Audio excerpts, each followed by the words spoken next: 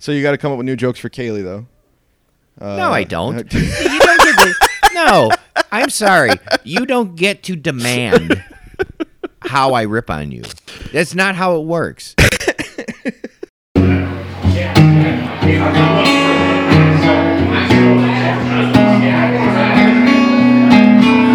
Do I need to go into a public bathroom where a bunch of bare asses have been and do a line of blow off the toilet? Yeah. Okay. Kind of fucked up. Yeah. I mean, if you're going to do it, you got to do it like off a hooker's ass or something to make it momentous. If the Wolf of Wall Street has taught us anything. Yeah. I ain't saying you dirty, but you don't care, you don't care. How do you sit there and go, I wonder about cockroaches? But if someone said, what do you think about porn addiction? I'd be like, let's dig into this. Clearly he's more into double penetration than anything else. Yes. I ain't saying you dirty, but you don't care.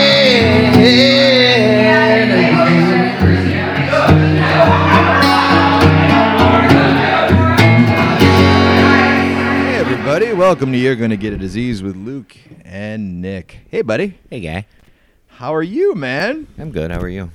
Oh, not as good as you. You've been knee-deep in wedding bliss for the last week, right? Yeah. Just nothing but sex on tap. Right. Right. We married so we could have sex. Yep, that's the only time. Yeah. Exactly. So, that wedding was a blast. That's what I'm hearing. I think people had fun. I'm curious about seeing the video to see, what we missed as far as like, what went on. I'm sure, because Amy danced her ass off, and I walked around and talked to people. But obviously, it can't be everywhere at once. It was really awesome. Well, one, I got to be a part of it, which was really cool, and two, just to like people watch at your wedding was significantly more fun than a lot of my cousins' weddings for some reason. Just seeing friends get hammered and get a chance to just get out. Like Vern. Oh, Jesus was Christ. He was a belligerent mess. I was a disaster, and he was just wow. Well, he won drunkest by far. He was an undefeated champion, and my friend Al won second drunkest, and we voted Jonah third drunkest. He was describing Allison's ass in many ways. Vern was? Yeah, Allison is my wife. So she was sitting at the table with Vern.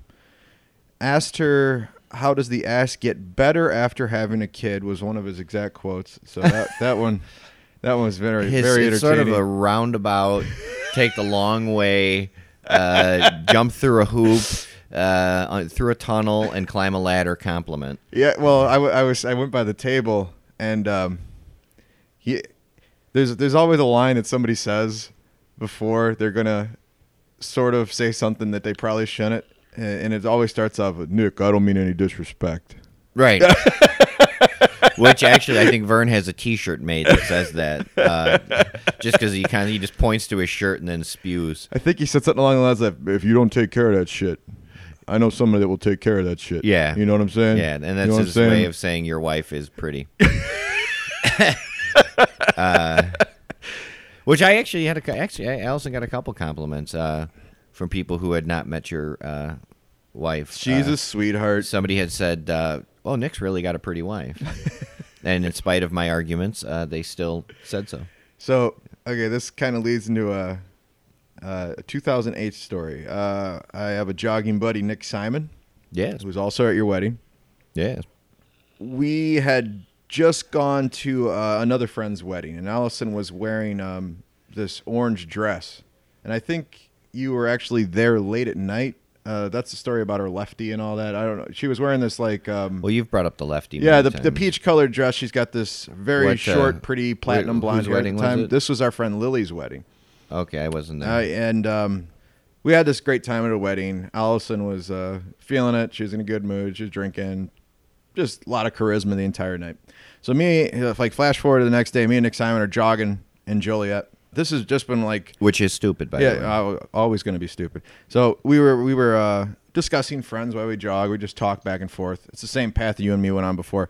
We were just starting to explore Facebook like a lot. And I was like, I've always been making fun of the relationship statuses that they put on Facebook. I'm like, people like change their status to almost get sympathy. I was saying that to Nick Simon. So I'm like, you know what I'm going to do?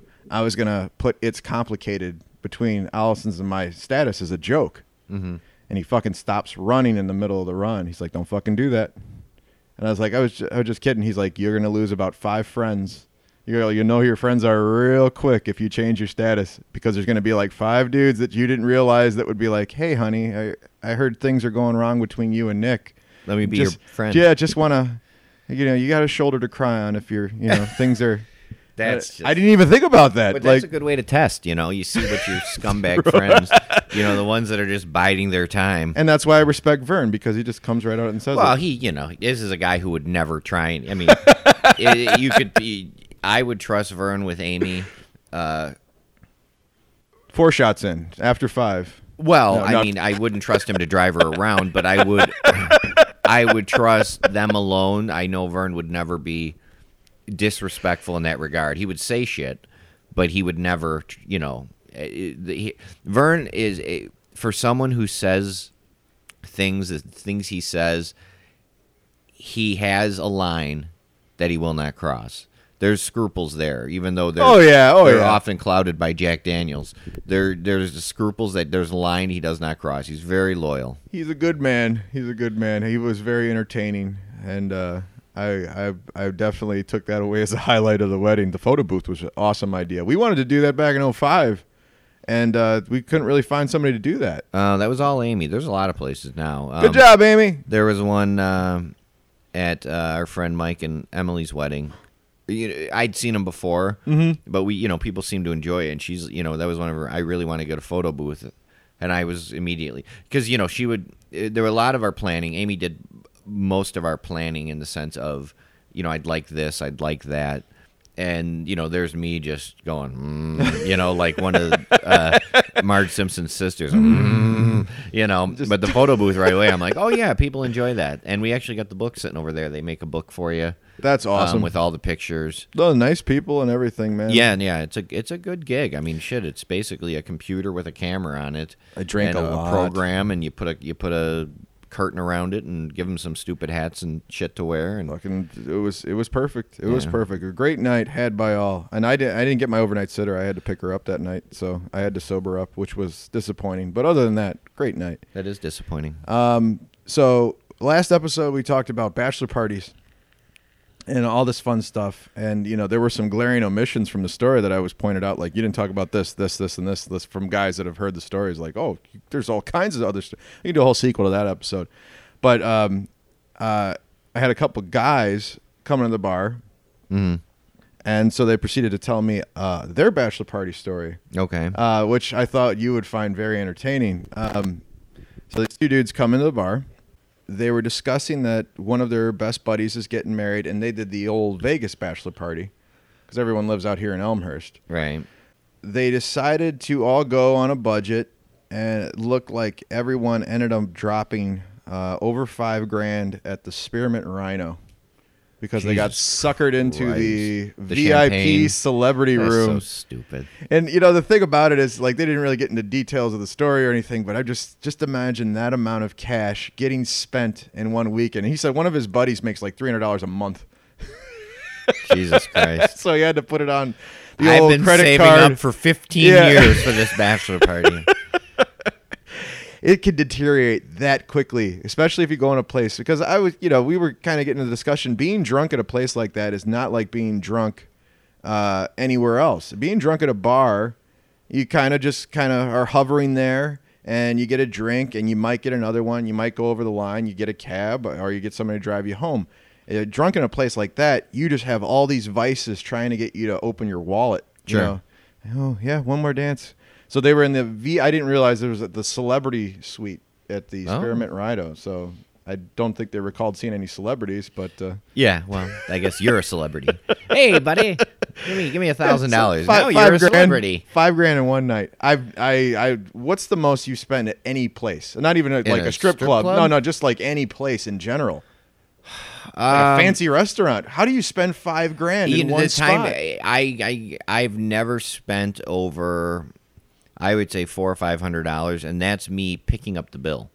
Yeah, that's That's or if like you go with a big group of people. We had a big party once at this restaurant, and a bunch of people kind of like dropped insufficient cash and left, or I had a few people that didn't even put money in. Oh, that seems to happen way too often. With a and group all of of a friends. sudden, I was left with like a $600 bill.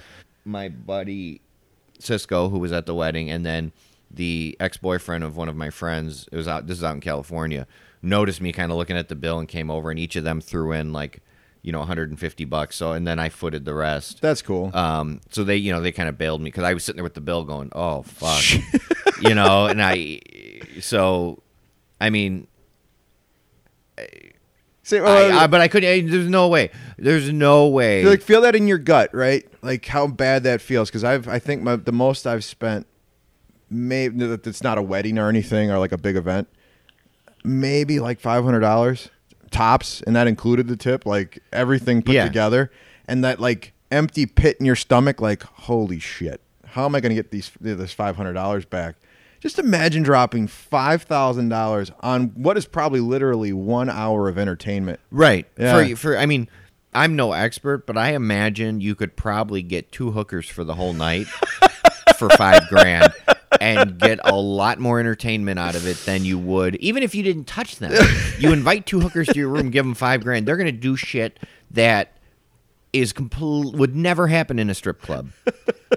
Right? I mean, I'm guessing. I've never solicited a prostitute. Though our last time in Vegas, we did follow a couple just to see how they would interact with people. The last trip, that was the first time I had ever been propositioned by a hooker in Las Vegas. Yeah. Like I've always heard of people getting propositioned, but you went up to the room. There was this blonde sitting by the slot machine. She happened to be like 3 slots away from me, and I was playing the penny slots as you were going up, and she like was one more seat over and then one more seat over. Sure. And then she started talking to me, and I was like, oh, she's just being friendly. And then I looked at her for like more than a second. Oh, yeah. Okay. I see where this is going. All right. I labeled that one. You're like, no. Yeah. You I'm called like, it. That's a hooker. I'm you like, got a hooker radar on you. Standing by the, like, just off the elevator, just standing for no reason, just off the walking path. And all of a sudden she solicits a guy, and you're like, oh, my God, that is. Yeah. I had to text him. Yeah. Literally, Luke, you were right. It was a whore. Yeah. Oh, man. So my hooker dar. So good wedding, good bachelor party. Everything was good. Luke had to leave early because of Otis, right? Yeah, we thought he broke his leg. He's got a bad hip on one side, and his knee, he has fluid on his knee. And Amy was in bed, and he jumped off the bed. She didn't see what happened, but he just started yiping and was holding his leg up, and she thought he busted his leg, and took him in to the emergency vet, which is always, I mean, you talk about spending money. I mean, yeah, seriously, that's always, they're good, but man, is it fucking expensive. And, they did an x-ray, and they see the fluid on his knee, and he's still a little gimpy. I'm about to sound like a heartless bastard right now, all right? So I got in a conversation with somebody else at the bar regarding dogs, and they were essentially stating that their dog had cancer, and they needed to get this like crazy operation for the dog, and I think it ended up costing them $6,000, $7,000, somewhere around that spot. Okay. And I'm thinking of my dog as he's telling the story. I love my dog. Havana's a great dog, but man, I don't know if I could pull the trigger on the $6,000-7,000. That's why I sound heartless. And I know there's a lot of dog lovers out there going, "You fucker!" But I'm just like thinking about it. You're someone though that you work your job, and then you go till the wee hours of the morning a couple days a week slinging wine for people. Yeah. And you have a child, and you have, there's a difference, and there's a difference in, you got to weigh it out with how your life is. I mean, I look at our animals, we don't have any children, and I look at our animals like they're our children. And absolutely. I would do any, my sister does the same thing. Like she got her dogs, and they're basically her kids, throws them birthday parties. Oh, Otis has been with me for a long time, and he's my boy. I mean, he's, when I was going through the divorce, and I come home from work, and I didn't, just had begun, and I was living alone, and I would sit on the couch at like 6:30, 7 o'clock and go, well, I don't know what to fucking do with myself. He would nuzzle you. I would be like, well, I guess, I can go to bed, and it's like 7 o'clock. And I'd sit there, and Otis would sit on the couch next to me. Wouldn't lay on me like looking for attention. He would just sit there. And every so often, he would just kind of look at me. And it was such a knowing way he was carrying himself. Like, he knew something was up. Yeah. He knew something was different. And he, like when I had my back surgery, he laid on the floor next to me for like a week. So listen to this. You're so heartfelt right now. See, this is the sensitive side of Luke coming out. He's not all yells, people. He's my boy. He's not all yells. Oh, man. So, Otis hates Obama, too. What did you... Bite him. What did you think of the interviews from the wedding? I thought they were very entertaining. All right, I actually thought at one point, like, Luke's going to be a little upset. And then I thought about it for like 2 more seconds. Like, no, Luke's not going to give a shit about any of this. No. I remember. Jeff Zagrossi labeled me the librarian of shame because I always remember. I always remember what someone did or said, and I hold on to it. And then down the road, a year, 2, 5 years later, when the opportunity presents itself, it will be touched upon. Let's call Jeff a pacifist pedophile, and he'll sit there in the corner and cry for a little bit. See, I'm helping. But that's why I put my job on Facebook as the librarian of shame, because Jeff labeled me that, and I said, you know what, that's high quality. So you got to come up with new jokes for Kaylee, though. No, I don't. You don't get to, no, I'm sorry. You don't get to demand how I rip on you. That's not how it works. My buddy Joe from California, we've been busting his balls for being short for about a decade. And that's not going away until he grows. And he's like 40 years old, and he's not growing. So I'm sorry. You gave him like, well, stop making fun of your shortness until you gain a couple inches here or there. Right. Yeah. I mean, Kaylee and Jimmy don't get to decide. So she turns 40. You're like, nope, still too young. Well, I mean, it will progress out of that, but it's still relevant right now. I'm sorry. Well, I make fun of Jimmy's thin mustache that he grows sometimes. The pedistache. That's what I've been calling it. Yeah. Yeah. His 1920s debonair thin Clark Gable mustache that he totes around. Let's go to Atlantic City. Oh, man. Those guys are good sports. I'm surprised I got as many audio clips as I did. So. Oh yeah, people partook, and I think the toughest one, because I've never busted Erin's balls, and she made some comments about that I would have a small penis, and I sat there and I went, God, I don't think I've ever busted Erin's balls about anything consistently. She's almost, and I don't want to say the phrase untouchable because I imagine somebody out there could figure something out, but she's good. Erin, she gets a pat on the back from me. She's almost to see. She rolls the stuff off kind of the same way you do. She'd be like, "All right, make fun of me. I'm gonna just say vagina or something like that." Well, she really likes vagina, not the object itself, but the word vagina. Yeah. Well, it rolls off the tongue so nicely. Yes, that's a double entendre. I used to call it a fungina. So we got a couple topics stemming from a while back. That we never got to. Right. I was listening, as I think this was NPR I was listening to, and they were talking about the legalization of marijuana in Washington State. It's the second state to do it after Colorado for recreational use. Mm-hmm. And this dude that called in was basically an advocate against it. And his story essentially was he was a big pothead, and it led to other drugs. This was basically his thing. Cocaine, crack, all this other stuff. Mm-hmm. And now he's an anti-drug advocate, which I can understand. He probably went through some tough times, and he's telling people not to start. But his point was, and this is what he's like, he goes, no one that ever smoked crack didn't do marijuana first. And he goes, I'm not saying everyone that smokes marijuana is going to smoke crack, but this is opening up the floodgates to this deviant society of everyone getting high all the time, and it'll lead to all this other shit. And I just didn't feel his argument so much with the addictive personalities that people have. Like, yeah, not everyone that drinks beer is gonna fucking crash their automobile into somebody, but some people do. That's a stupid argument. Not everybody but that kills an ant is gonna go up to be a dog killer. You know what I'm saying? Well, yeah, I get it. But what he's saying is they're tied together. Everything's tied together. Everything's relevant. It's just, to me, it's almost like because you have an addictive personality, that means I can't handle my own shit. That's kind of what he's saying to everybody. Well, to a point. It's not saying you specifically. He's just saying. Oh, obviously not me specifically.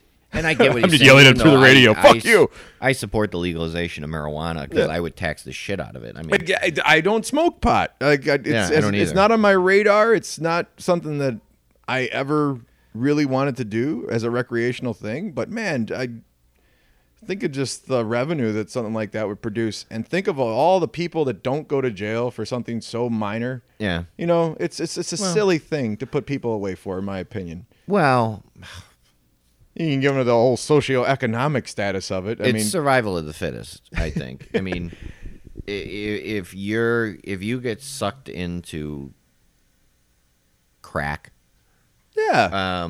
I have a problem with the people that call it a disease. It's because it's that fine some line. people have a predisposed addiction where you're more likely to become an alcoholic or you're more likely to become a drug addict if you do it. But to call drug addiction a disease, you don't catch crack. No, you can't. You choose to smoke this, even though it's going in, this is a terrible drug. Yeah. I mean, I'm flabbergasted by the availability and the amount of people that I see doing heroin now. It's amazing, right? It's absolutely amazing. Unheard of when I was young. I just from being in a position of being a bartender and seeing the things that I've seen, people hiding cocaine inside the bathroom stall. Like, this is a nice city. All right, Elmhurst is a nice place. Yeah. Just to think that we have people that come inside of our bar and enjoy a snifter of brandy and a little wine, and then they got to go snort some cocaine in the bathroom. Like, that's insane to me. Like, it's not everybody, obviously. So, any activity that requires you, besides, using the toilet, anything that requires you to do it on the shitter is probably not a good activity. Okay? So if you have this cocaine, ask yourself, do I need to go into a public bathroom where a bunch of bare asses have been and do a line of blow off the toilet? Yeah. Okay? It's kind of fucked up. Yeah. I mean, if you're going to do it, you got to do it like off a hooker's ass or something to make it momentous. If the Wolf of Wall Street has taught us anything. Yeah.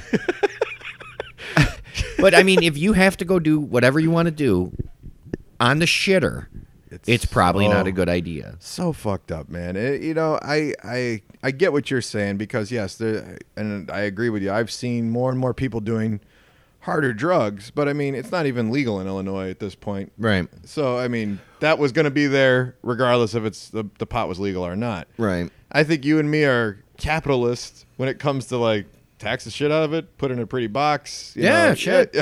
Illinois is bankrupt. Yeah, we could use that. Good. Get some fucking money. I mean, I'm for legalizing these, and I think pot can lead to other things, but like I said, survival of the fittest. If you can't control your shit. Think back to your group of friends. Yeah. Back when you were young. Because, I mean, all right, say you guys were 16, 17 years old.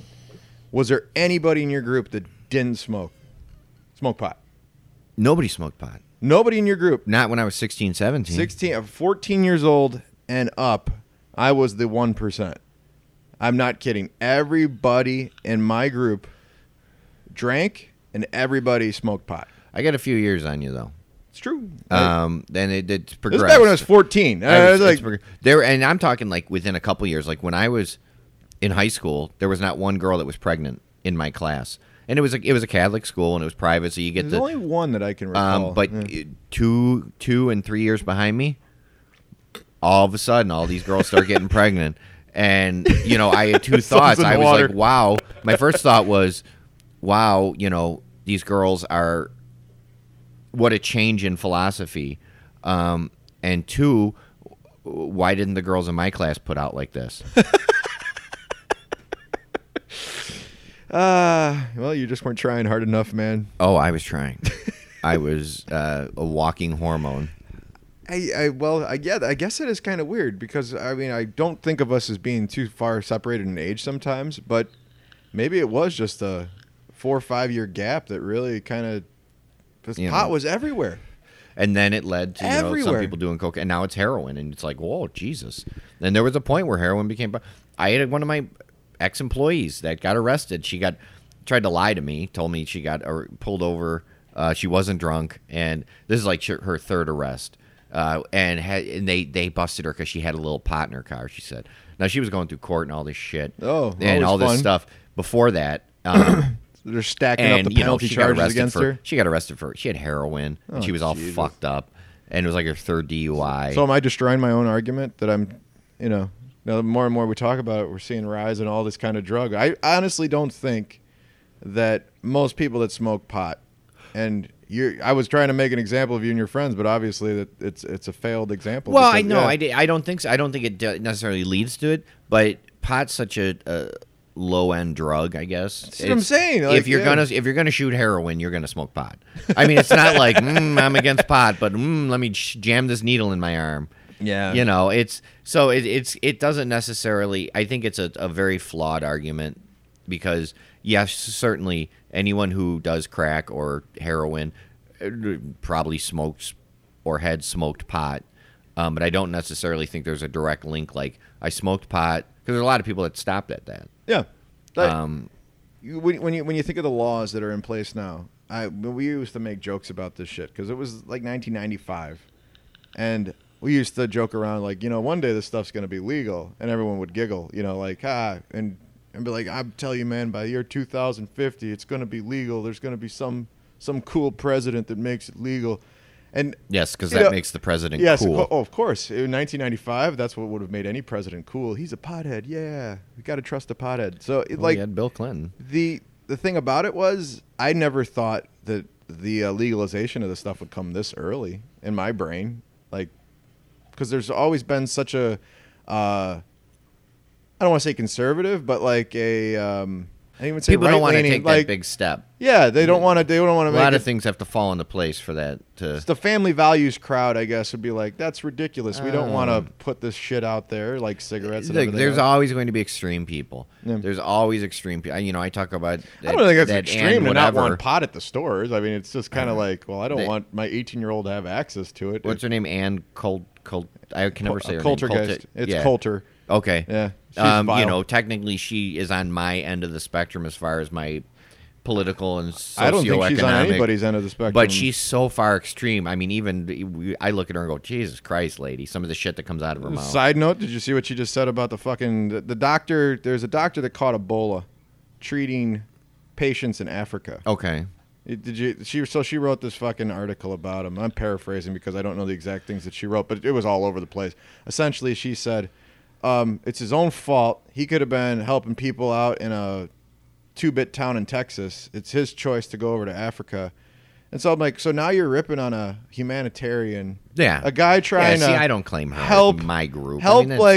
There's always idiots. People that are just sick. He's a doctor. Hippocratic oath. That's what he's trying to do. And so the fact that they weren't American let her into this whole her way of thinking.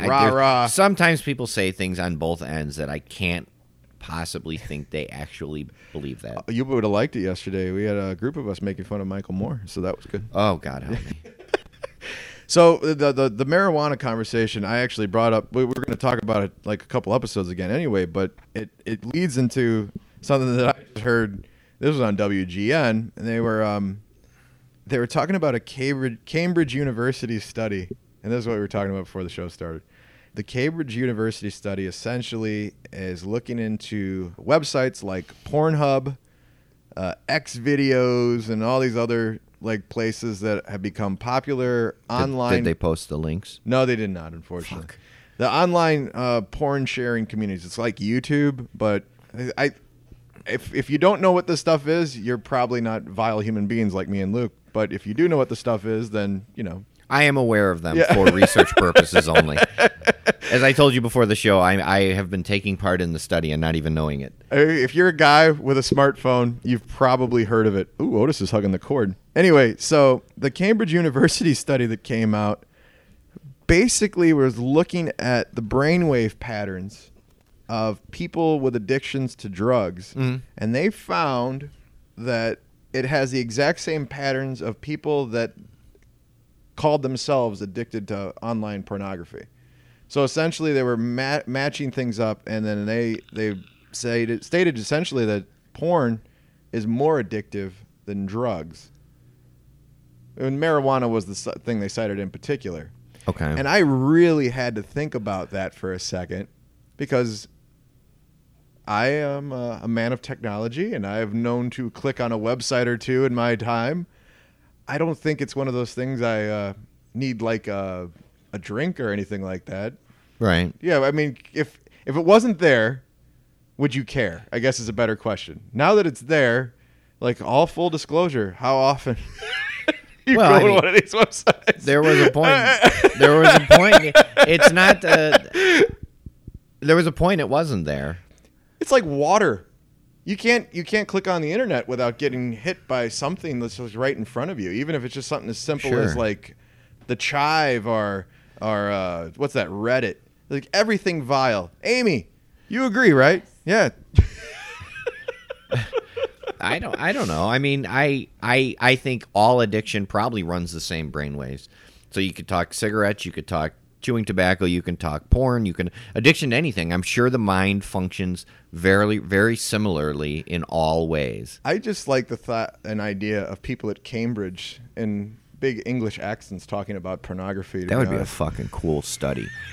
I mean, seriously. I mean, people study like cockroaches and crap and shit like that, and you're like, wow, how do you sit there and go, I wonder about cockroaches? But if someone said, what do you think about porn addiction? I'd be like, let's dig into this. Well, clearly, he's more into double penetration than anything else. Yes. Midget porn seems to draw the most addiction. It's so. The thing that caught me, the entire article and everything, was it's more addictive. And so, is that the way everything's going toward? Because, like, yeah, how do you decide if the it's instant more access addictive? I mean, that's still, unless it has a physical, like heroin is like an instant addiction. Crack is like an. I'd be looking for raw hands more than anything else. Well, I mean, but what I'm saying, I mean, you can gauge. There's your evidence. You can gauge the chemicals that come in the body when you take a hit of crack. And you can say these chemicals, but to say brainwaves, I mean, how do you just? Oh, it's brainwaves. I'm gonna go back and read the article just to fact check myself. But, fact check and maybe do some research. Some of your own research. Draw your own conclusions.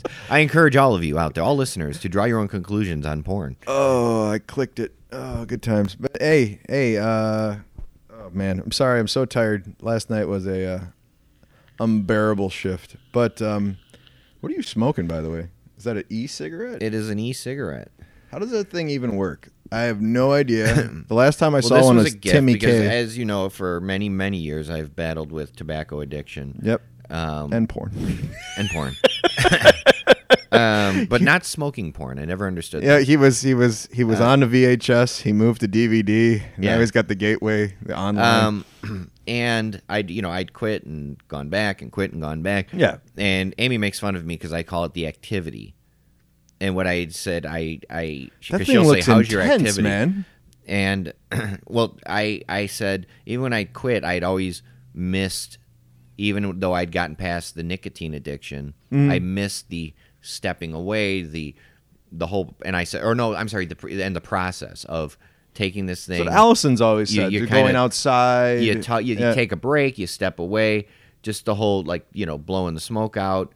So I have, that I can think of, I have 4 friends that have quit smoking and gone to what they call vaping, this is basically it's got a battery and it's got a like a little casing here where you put this liquid. And it's basically water with nicotine mixed in.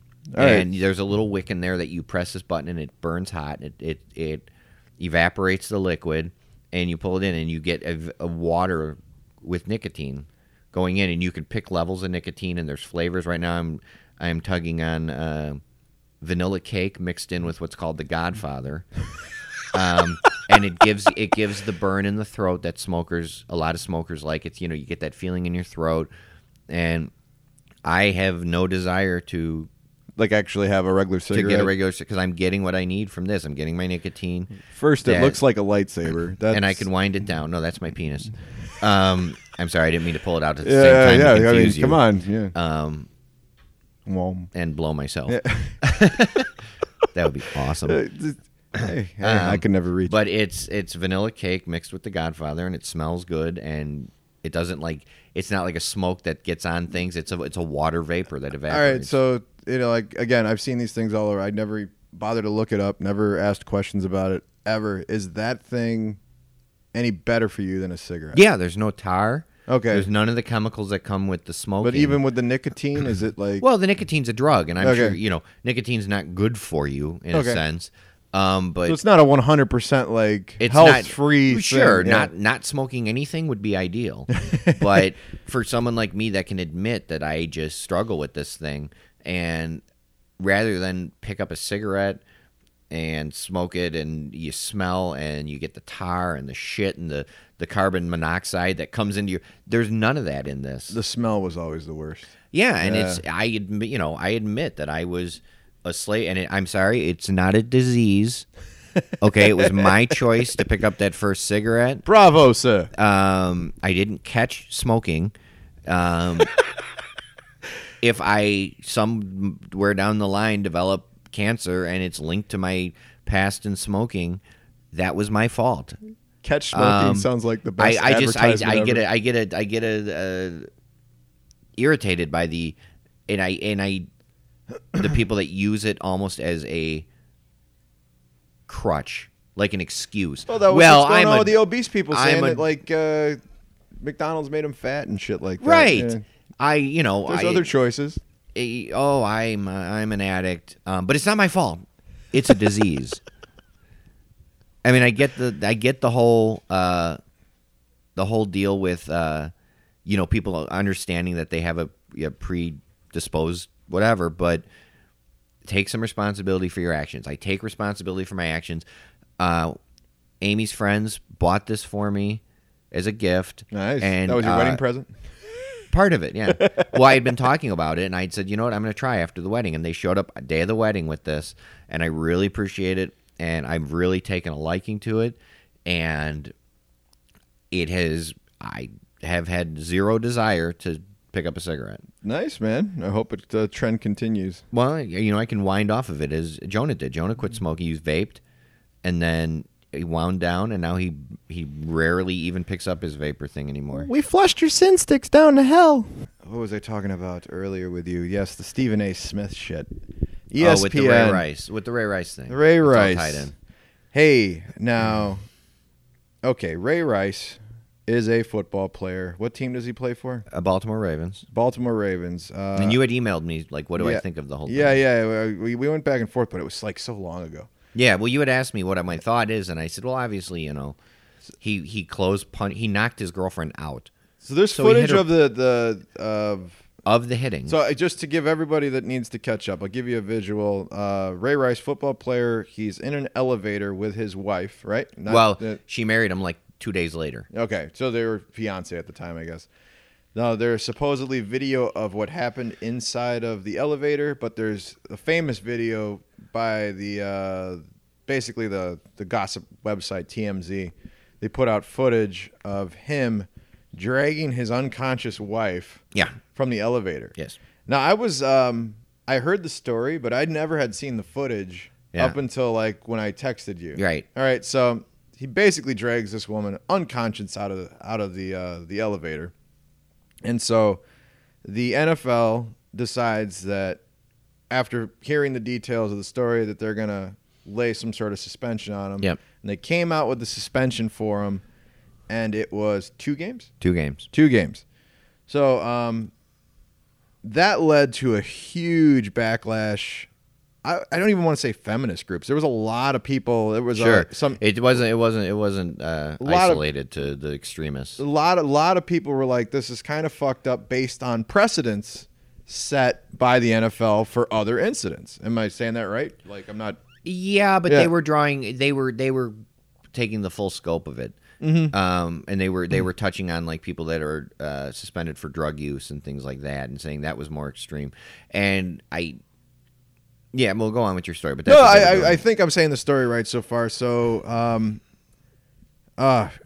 Stephen A. Smith and Skip Bayless did a whole. I never listened to anything. Skip No, Bayless they were says. both on ESPN. They did a back and forth. First of all, I think Stephen A. Smith is just awful. Just I can't. I like I Stephen A. can't stand him, man. I used to not like him, but I tend to. Maybe it's his voice that does it for me. It's a little. He it's a little- overemphasizes certain words that probably should, like in the middle of a sentence, like say I'm ordering a cheeseburger. He'll emphasize the A. You know, I'm ordering a cheese. Like just weird shit he does with his voice. He's got some sort of Farrakhan thing going when he gets on these rants. He just needs a little tie. Good times. You know, my buddy went to school with Farrakhan's kid. Oh, that had to be exciting. Oh, he said it was a disaster. Anyway, so Stephen A. Smith and Skip Bayless are basically debating the topic. Skip Bayless, what did he say? He kind of was. I don't even know what Skip Bayless said. Essentially, they were going back and forth. Stephen A. Smith went the route of stating somewhere along the lines of, I'm against any kind of women hitting. Nobody should lay their hands on a woman. But, and the second you throw the but in there, he kind of just like everyone turned their heads and like, what's he going to say? And he went somewhere along the lines of, what did she do to put herself in this situation? Because women need to make sure not to put themselves in this scenario, if at all possible. Right. I think I'm not screwing That's it up. That's basically what he said. That is basically the gist of what he said. So the other female employee at ESPN, for the life of me, I can't remember her name because I don't think she's on TV. I think she might be. She's one of his colleagues. Yeah. And she just ripped tweeted Stephen him. A. Yeah, she was putting a bunch of tweets. Yeah. She just her tweets were pretty funny. You know, like I guess I just have to remove myself from the fist or something, like, you know, just yeah.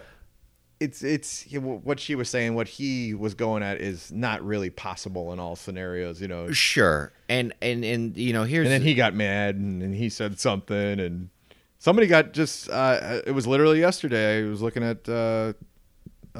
Somebody got hit from the Huffington Post. They said another ESPN celebrity got fined for their comments on domestic abuse. So now I want to look it up, but I don't want to stop the show, so I won't.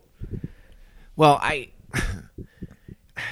2 games, and I said I don't think it's enough. I mean, where do we want to address this? Let's start with the Ray Rice suspension thing. The NFL, and it needs to be stated because what Stephen A. Smith was referring to was not that, like, oh, she was in the elevator with him.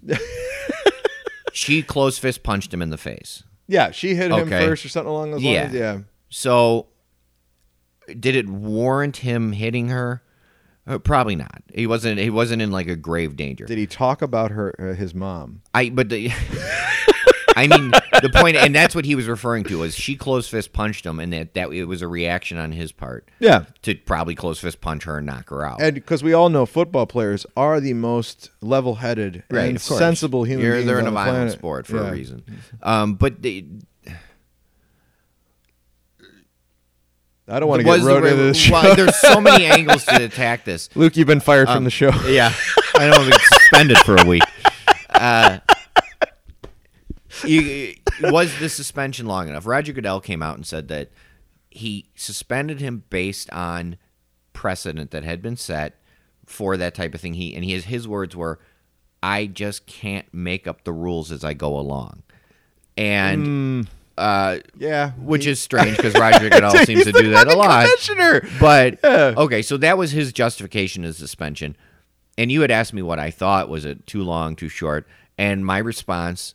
And I'm sorry, this might sound insensitive, but when I told you that I would root for Hitler if he played for the Cubs and could hit, we realize your stance on insensitivity. So. My entire view on this was he shouldn't have punched her in the face. How does this affect his fantasy football value? Okay.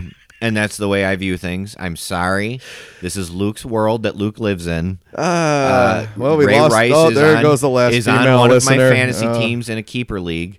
And my question was, do I hold on to him? Is he going to bounce back this year? Is it worth keeping him with the 2-game suspension?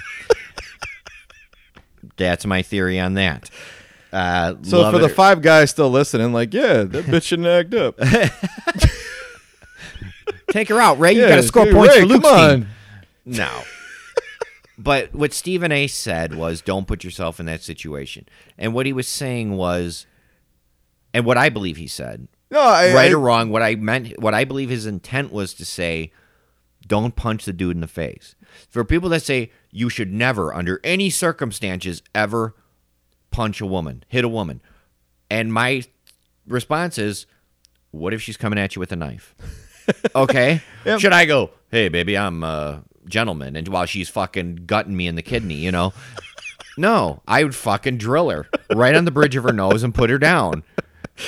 I'm sorry, but there are circumstances where you're gonna hit a woman. Why do I visualize all this stuff, man? It's in if my he's brain not swirling in around. immediate danger, which he wasn't, take the fucking hit, and you know what? You walk away. Yeah, I You imagine. say, hey, I am not going to be with you anymore. I can't be with someone who's going to resort to punching me in the face. Yeah, he could have gone a couple different routes, just pushed her away. Yeah, and, like, grab her by the arms. Yeah, stop it. I mean, he's a strong dude. Yeah, he's capable of basically breaking her in half. So Yeah, grab her by the arms and hold her and say, hey, stop. I think, in all seriousness, Roger Goodell could have took an initiative, and I think I even said this in the email. He could have said, we don't tolerate that kind of action in the NFL. It's not the image we want to portray. He's suspended for half a season. Let it go through the appeals process, probably bring it down to 4 games at the end of the day. You know, they'll do it the right way. And if he would have said one sentence, I'm the commissioner of this league. I'll take the hit if people want to come after me. This is how I feel. He would have been fucking applauded. People would have been like, yeah, Goodell's taking a stand, right? No, they wouldn't. And he wouldn't really been taking a stand in the first place. He would have said something like that. The appeals process would have brought it very quietly down to a lower suspension because, you know, he can't probably have the power to justify a half season or something like that. But all he had to do was say it. Just for PR purposes. Well, no. Just do it. Because no matter what. I don't know. I hate my hands are tied. No matter what, 100%, no matter what his decision, no matter what, he would be being ripped. Because this is something that people are passionate about. I like ripping Goodell no matter what. So there's something that people are passionate about. So no matter what, if he had suspended him for a year, some people would have said, "Oh, it's still too. He should be banned for life." But I think you and me look at it through not so much of a prism. I mean, I think there's, obviously the no extreme. Like, what? He just punched a girl. Like, tell him he can't play in the preseason. He's done. Like, there would have been those assholes, and there would have been other guys that, like, make sure he never plays again with Michael Vick. Yeah, he should never be on the foot. Yeah, and I Michael Vick, I completely I'm a huge animal lover. Completely disagree. I think he's a scumbag. Absolutely. I root against him, but he served his time, right? If he was on my fantasy team, I would then root for him. Sorry, just being honest. Honesty is the best policy. But he served his time. He served his time. And someone who commits a crime, any crime, if they serve you their don't time, have a right just because they're a public figure to deny them going back to work. You can be angry about it, but you can't deny them. I'm sorry, someone who do we someone who does dogfighting or domestic abuse, do we then follow them around and make sure they can never get a job again? You could say that just about any criminal ever. Yeah. I'm sorry, you can't work on the construction because you hit a woman 10 years ago. And I think you've actually been pretty good with your stance and your place of employment. You've helped a lot of people out that were. I've tried to help people. Yeah, that other people would have otherwise passed by because of certain things that they did in their past. And everyone's got stupid shit that they've done. I mean, obviously this is an extreme, punching a woman in the face, but Yeah. Again, I think nobody's beyond redemption, but I I still think the fine was too fucking light. Besides the point, going back to Stephen A. Smith and the ultra defending himself, because he went on to defend himself like 2 more times. And the defense was saying the exact same thing, just in a longer way. And I just thought at one point you should just stop even trying, because nobody's going to listen to you. It reminds me of... it reminds me of Tony Dungy. Oh, yeah, okay. Exactly. Yeah, see, we brought this up, I know it's a company, and you can say, this is our policy, and this is the stance we're going to take. But why do they ask these fucking people's opinions? Because they want to exploit the opinion. Like, do I think Tony Dungy is a big-time homophobe or anything like that? I think any practical person that views the story thinks Tony Dungy is just an old-school guy, and he's got certain viewpoints, and he's not some crazy bigot against homosexuals or anything like that. You know what I'm saying? Yeah. He said something along the lines that we wouldn't want the drama, and then people pointed out that you'd have Michael Vick on his team, you know. And it's still, I don't understand the attacking of somebody for a one-note sentence. Right. You know? Well, they attacked that one guy. They wanted him suspended that when that basketball player came out.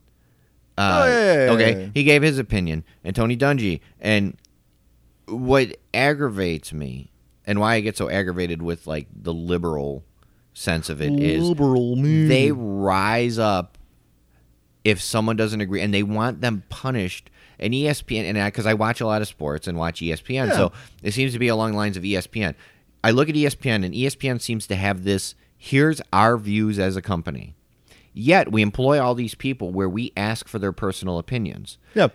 If their opinions don't jive with what we think as a company, we're going to suspend them. So why do we even fucking ask their opinions? Why doesn't ESPN just put on their channel, here's what we think as a company about this, and just put it out there and have people read statements and say, this is what ESPN thinks. It doesn't matter what I think, because if I give my opinion, I might get suspended. It's an interesting thought, you know, to have some sort of company PR policy, like we can't delve into this. Yeah, but then it just becomes boring, and who wants to listen to that dissenting shit? Opinions. Yeah. I want Tony Dungy to come forward and say, I wouldn't draft Michael Sam, because everyone was on this Sam actually having a fucking parade for the guy, and he sucks. This whole story, I think Michael Sam gave a fantastic response when he was talking about it. He's like, man, thank goodness Tony Dungy wasn't the one trying to...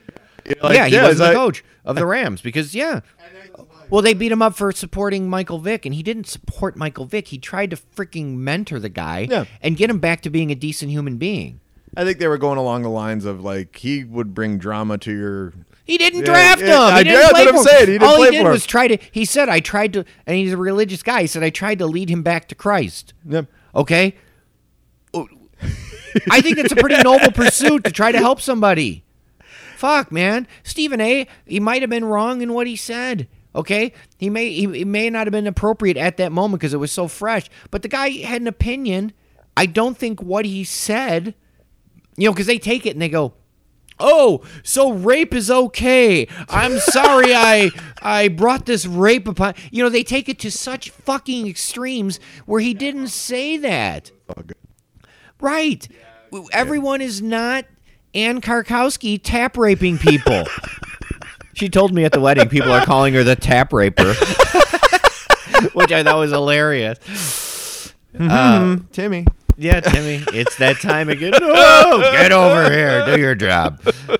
But not everybody is that. I mean, that would be like someone going, oh, Anne taps Timmy and thinks it's funny, you know, that people are calling her that. Oh, she supports rape. Yeah, no, you're absolutely Stop right. Taking it. There are that's the extreme example. That's the extreme example. Somebody would be like, the joke that you guys just made right now is justified. No, it's not. It's not justifying anything. Stop taking everything to the extreme. Yeah. It doesn't need to be extreme all the time. Some people say things, and sometimes they actually mean what they're saying.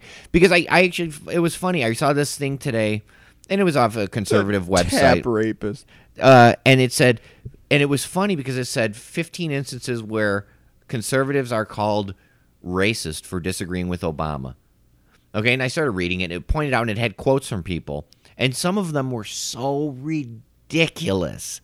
All right. Like in the sense of the person would say something like, and I wish I could think of an exact example, but it would be something like Obama was wrong for using the IRS to go after conservative groups. And the one guy was like, the IRS is the new, and he said the N-word. And they're, he's extreme this, and they're racist for accusing Obama of this. And it was like this, and this is literally, it was a quote, and this is what the guy said. Like, they're racist for accusing, and it was like, holy fuck, man. Criticizing someone who's black doesn't make you a racist. Criticizing someone who's gay doesn't make you homophobe. Some people, they if they want to be equal, then you're open to criticism. Obviously open to criticism. That's interesting. The one I think I remember that IRS comment. Like people like Michelle Bachmann, the House of Representatives chick. Yeah. I want your opinion on this. All right. All right. So I remember a while back. It was no, go ahead. Yeah. So I can't remember the exact quote. So again, I'll paraphrase. But she said something along the lines of, "This whole situation is a real tar baby," and she threw out the phrase "tar baby." Now, tar baby is traditionally a phrase that is used that to Jonah describe, cannot say. Yeah, Jonah can't say. But it's from the Brer Rabbit story. To trick Brer Rabbit, they made a baby out of tar, and to get him to come closer to it. It's from a story. It's Uncle Tom's Cabin, I think. So the actual phrase "tar baby" doesn't associate itself towards a derogatory meaning of black person. What it means is he got close to the thing, so he would get stuck. Right. And it's like a conundrum that he found himself in. Yeah. So, but like Muyan, how many people like me know the story? Right. That throw the word it's historically been used as a derogatory term. As a very towards derogatory black people. term, because if you look at the old images of the actual tar baby, it's got a hat on with big lips. So, of course, the imagery right there is already kind of blackface. Sure. So, it's been over 100 years since that story's been written. Right. Obviously, the civil rights movement has happened in the 50s and 60s. We all know what the racial slurs are. I think at this point, that one is pretty much now a racial slur, right? Yeah. So when she's describing an Obama policy as a real tar baby, and she plays the dumb card, do you think she honestly believes she was using it in the same context that I was describing the Brer Rabbit story? Or was it more a flick in the ear just to say something and then say, what are you guys getting so upset about? I didn't say anything wrong. Tee-hee-hee-hee-hee. So, let's just maybe start. All right, yeah. First, I think Michelle Bachmann is a fucking idiot. Okay, let's start with that. Second, I think she was using That's a racial slur of the week, everybody. She was using it in the proper sense, meaning she was using it in reference to the old story. Absolutely. Third, she doesn't get lambasted by the press because she is a liberal. And Michelle Bachmann? Yeah, isn't she a freaking liberal? She's a hardcore conservative. Oh, you know what? I'm thinking of Pelosi. Oh, yeah. Pelosi. Oh, Nancy Pelosi. If she would have said tar baby, people would have probably been like, well, she meant it this way. Yeah, of course. Yeah. Now, what was she... Yeah. Okay, so I was mixing them up. No, Michelle Bachmann's an idiot, too. Pelosi's an idiot. Michelle Bachmann's an idiot. Both in the House. So. I have the same opinion of both, even though they're on both sides of the political spectrum. Michelle Bachmann's got the crazy eyes, too. Do I think she used it properly? Yes. No, she used it contextually right. Yeah. And the sentence that she used was an accurate use of the word. Do I know what her intent? I don't know what her intent was. And I'm one of those people that I don't dig deep and go, that's a veiled racial slur. Did she use it intentionally to take a jab at Obama? I don't know. Do I think it was stupid to use it? An educated woman that's in her 40s who is in the House of Representatives. She obviously did something right in her life to get people to vote for her. She's well educated. To say that she just used that word in the historical it's almost ridiculous to me, because that to me is the subtle racism that I think should be pointed out. That shit was fucked up, and she knew she was doing it just to fucking pick a fight. I don't. Maybe she was. I don't know. I try not to speculate on what I think people really meant. Because you and me can use underhanded comments towards people all the time, and we kind of. Now, if she had stopped and said, "Now I'm using this in the contextual," I mean, seriously, I'm using the term "tar baby" in the contextual reference that it was meant to be, meaning something this, but then people would still come out and go, "Oh no, you didn't use it that." And so that's my point: is people like with Stephen A, where he said, "I'm not saying but this, the arguments are like you could have said about 20 other words that would make. Fuck, man, words are easy. They're cheap, man. The words are cheap, so that's why I thought it was almost like a cheap jab, just like a quick little hit. And let's ruffle some feathers, and then just say, "Oh, I didn't mean it that way." And Stephen A. Smith's story is a little bit different. He was trying to give it because you want to isolate a group of people. You want to bring people that are so far extreme the other way. You're never going to get all of them, but if you want to make yourself more appealing to the other side and get those votes, you don't do stupid things like that. Nope. Don't take the shot. I've liked our conversation today. It's been very nice. I don't know. I take people for, if somebody says I'm saying this and this is what I mean, I generally go, okay, that's take them what at face value as much as you possibly dig can. under there and go, how is this going to cause controversy? Well, we've already decided that penalties should be decided whether or not they can affect Luke's fantasy football team. Fuck yeah. Seriously, man. So, I travel to L.A. to draft one of my teams. I take this shit very fucking seriously, and Ray Rice is on that team. I wish you could see his face right now, everybody. I'm sorry, man. I don't want to. I'm not trying to change the world every day of the fucking week. I would like my fantasy team to be good. That's what I want. Jonah story of the week. I got one if you don't. So go ahead. I mean, the Jonah story of the week could be anything at the wedding. Anything. Well, speaking of wedding, we'll tell an old wedding story about Jonah because I don't think we've told this story before. In 2004, my brother-in-law Brendan and his wife Sarah got married, and Jonah was the best man at this wedding. So I got into like a wedding mood. The second where I was at your place, I was just thinking of this story the entire time. Okay, I've told this story bunch. I don't think I've ever told on the show. Jonah was drinking before dinner was ever served at the wedding. He had hit the open bar up. As is tradition. He was drinking in the limo. He was drinking shots when we were all getting dressed. We were doing we were doing Johnny Walker Gold Label. I remember that in particular. Oh, and Jesus Christ. By the time the best man speech was to be given, he was Jonah, one eye shut. You gotta do a speech. What? I hope the speech is on audio somewhere. I really, really do, because I still remember how the speech starts. Jonah stands up. He sticks out his right arm, and he goes, "Yes." And there's like this really uncomfortable pause that lasts like a good 10 seconds and before he gets another word out. He should have ended it right there. Yes. And then sits down. He said a couple things like Brendan's awesome, love Sarah, blah, just it's all slurred speech. Yeah. And like Brendan's family. There was a sign language interpreter next to him. Yeah, you've met Brendan's family. I mean, very, very super conservative, seeing this guy all belligerent up top, there was almost like very Catholic. Like, do we clap for this moron right now? So anyway, okay, I'll tell you a side story after this. I don't think he ever even touched his dinner. Like, I think he just drank the entire time. So it was a great reception and all this stuff, and it's winding down around midnight, and Jonah's just wobbling at this point. There's like a puppet of a man still standing around.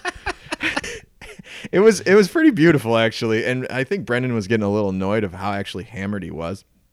So Luke and I have a friend named Trisha J. She is about 6 foot and blonde, and she was part of the wedding party, if I'm not mistaken, just like Jonah. And very beautiful girl. And Jonah decided it would be a great opportunity to goose Trisha. So he sees her standing in the hallway at the Willowbrook Holiday Inn, and she's got her back turned to him, and you can see him slowly creeping up. And I have a 3/4 view. I'm seeing everything. I'm looking at Trisha's face. I could see Jonah sneaking up on her. Only it's not Trisha. It's not the 25-year-old friend of ours, Trisha. It is Brendan's 70-year-old aunt. Aunt Terry. Aunt Terry. Oh, yeah, she's 70 in 2004. So Aunt Terry has like platinum blonde hair. It's like white almost. Yeah. And she was wearing a similar color to the bridesmaids' dresses. And he's creeping up. And Luke, I shit you not, he got a complete underhook, a big grasp right in the cooter, underneath from behind. Why did I not know this story? She turns around, and like her mouth is wide open, eyeballs like just shocked that, and then seeing Jonah's face go from the smile to horror in one second, just like Brendan sees it. Oh my God. Brendan's going fucking nuts. He's like, what the fuck? You know, he's taking Jonah to the side. Jonah's almost in tears. He's kind of doing that little whimper, like, I'm sorry. Oh, God. Like, talk about instant sober. Like, what did I just do? Like, he thought he was going to get beat up by, like, Brendan and all the other. So if you're drunk and you need to drive home, you should goose a 70-year-old to sober up. Well, as long as you think she's the 20-some-odd-year-old girl, you know, you get that realization that, I've made a terrible miscalculation. So he went in the other room, and he's like getting chased down by Brendan, and Aunt Terry is fuming, and she's like getting so pissed off. And we take her to the side after like calming her down for 10 minutes. Uncle John, who's the guy that employs me at the wine bar, he went up to her and he's like, he confused you for a 25-year-old woman. And watching her go from anger to happiness in 1 second was pretty awesome too. She's like, really? And she's like, she thought you were her. And they point out to Trisha, and she's like, awesome. So the nice part is Jonah was kind of whimpering, and everything was like kind of crazy for a little bit. So funny. And she walks up to him, and she tells him what room she's staying in, which was the best part of the night. He's like, yeah, I'm in 25, just in case. That's funny. You know. And then she cupped the balls. So these two saw each other again at another wedding where everybody in the family happened to be there, and we always told her that she needs to like take a headshot of herself and sign to Jonah for all the good times. Nice. That's a great Jonah story. Why was I not aware of You this? didn't know the Aunt Terry story. That's 10 years of mocking I've missed out on. That goose was tremendous. It was like he even wound up like a guy pitching 16-inch softball. Like, Well, man, I got nothing else. What about you? I'm good. I'm spent. Amy, we love you. Yes, wife has moved into the room. Yeah, you're now the wife. Nothing but sex on tap now. I got to get out of here before these two start going at it again. All right. For Luke, this is Nick. Go get a disease, everybody.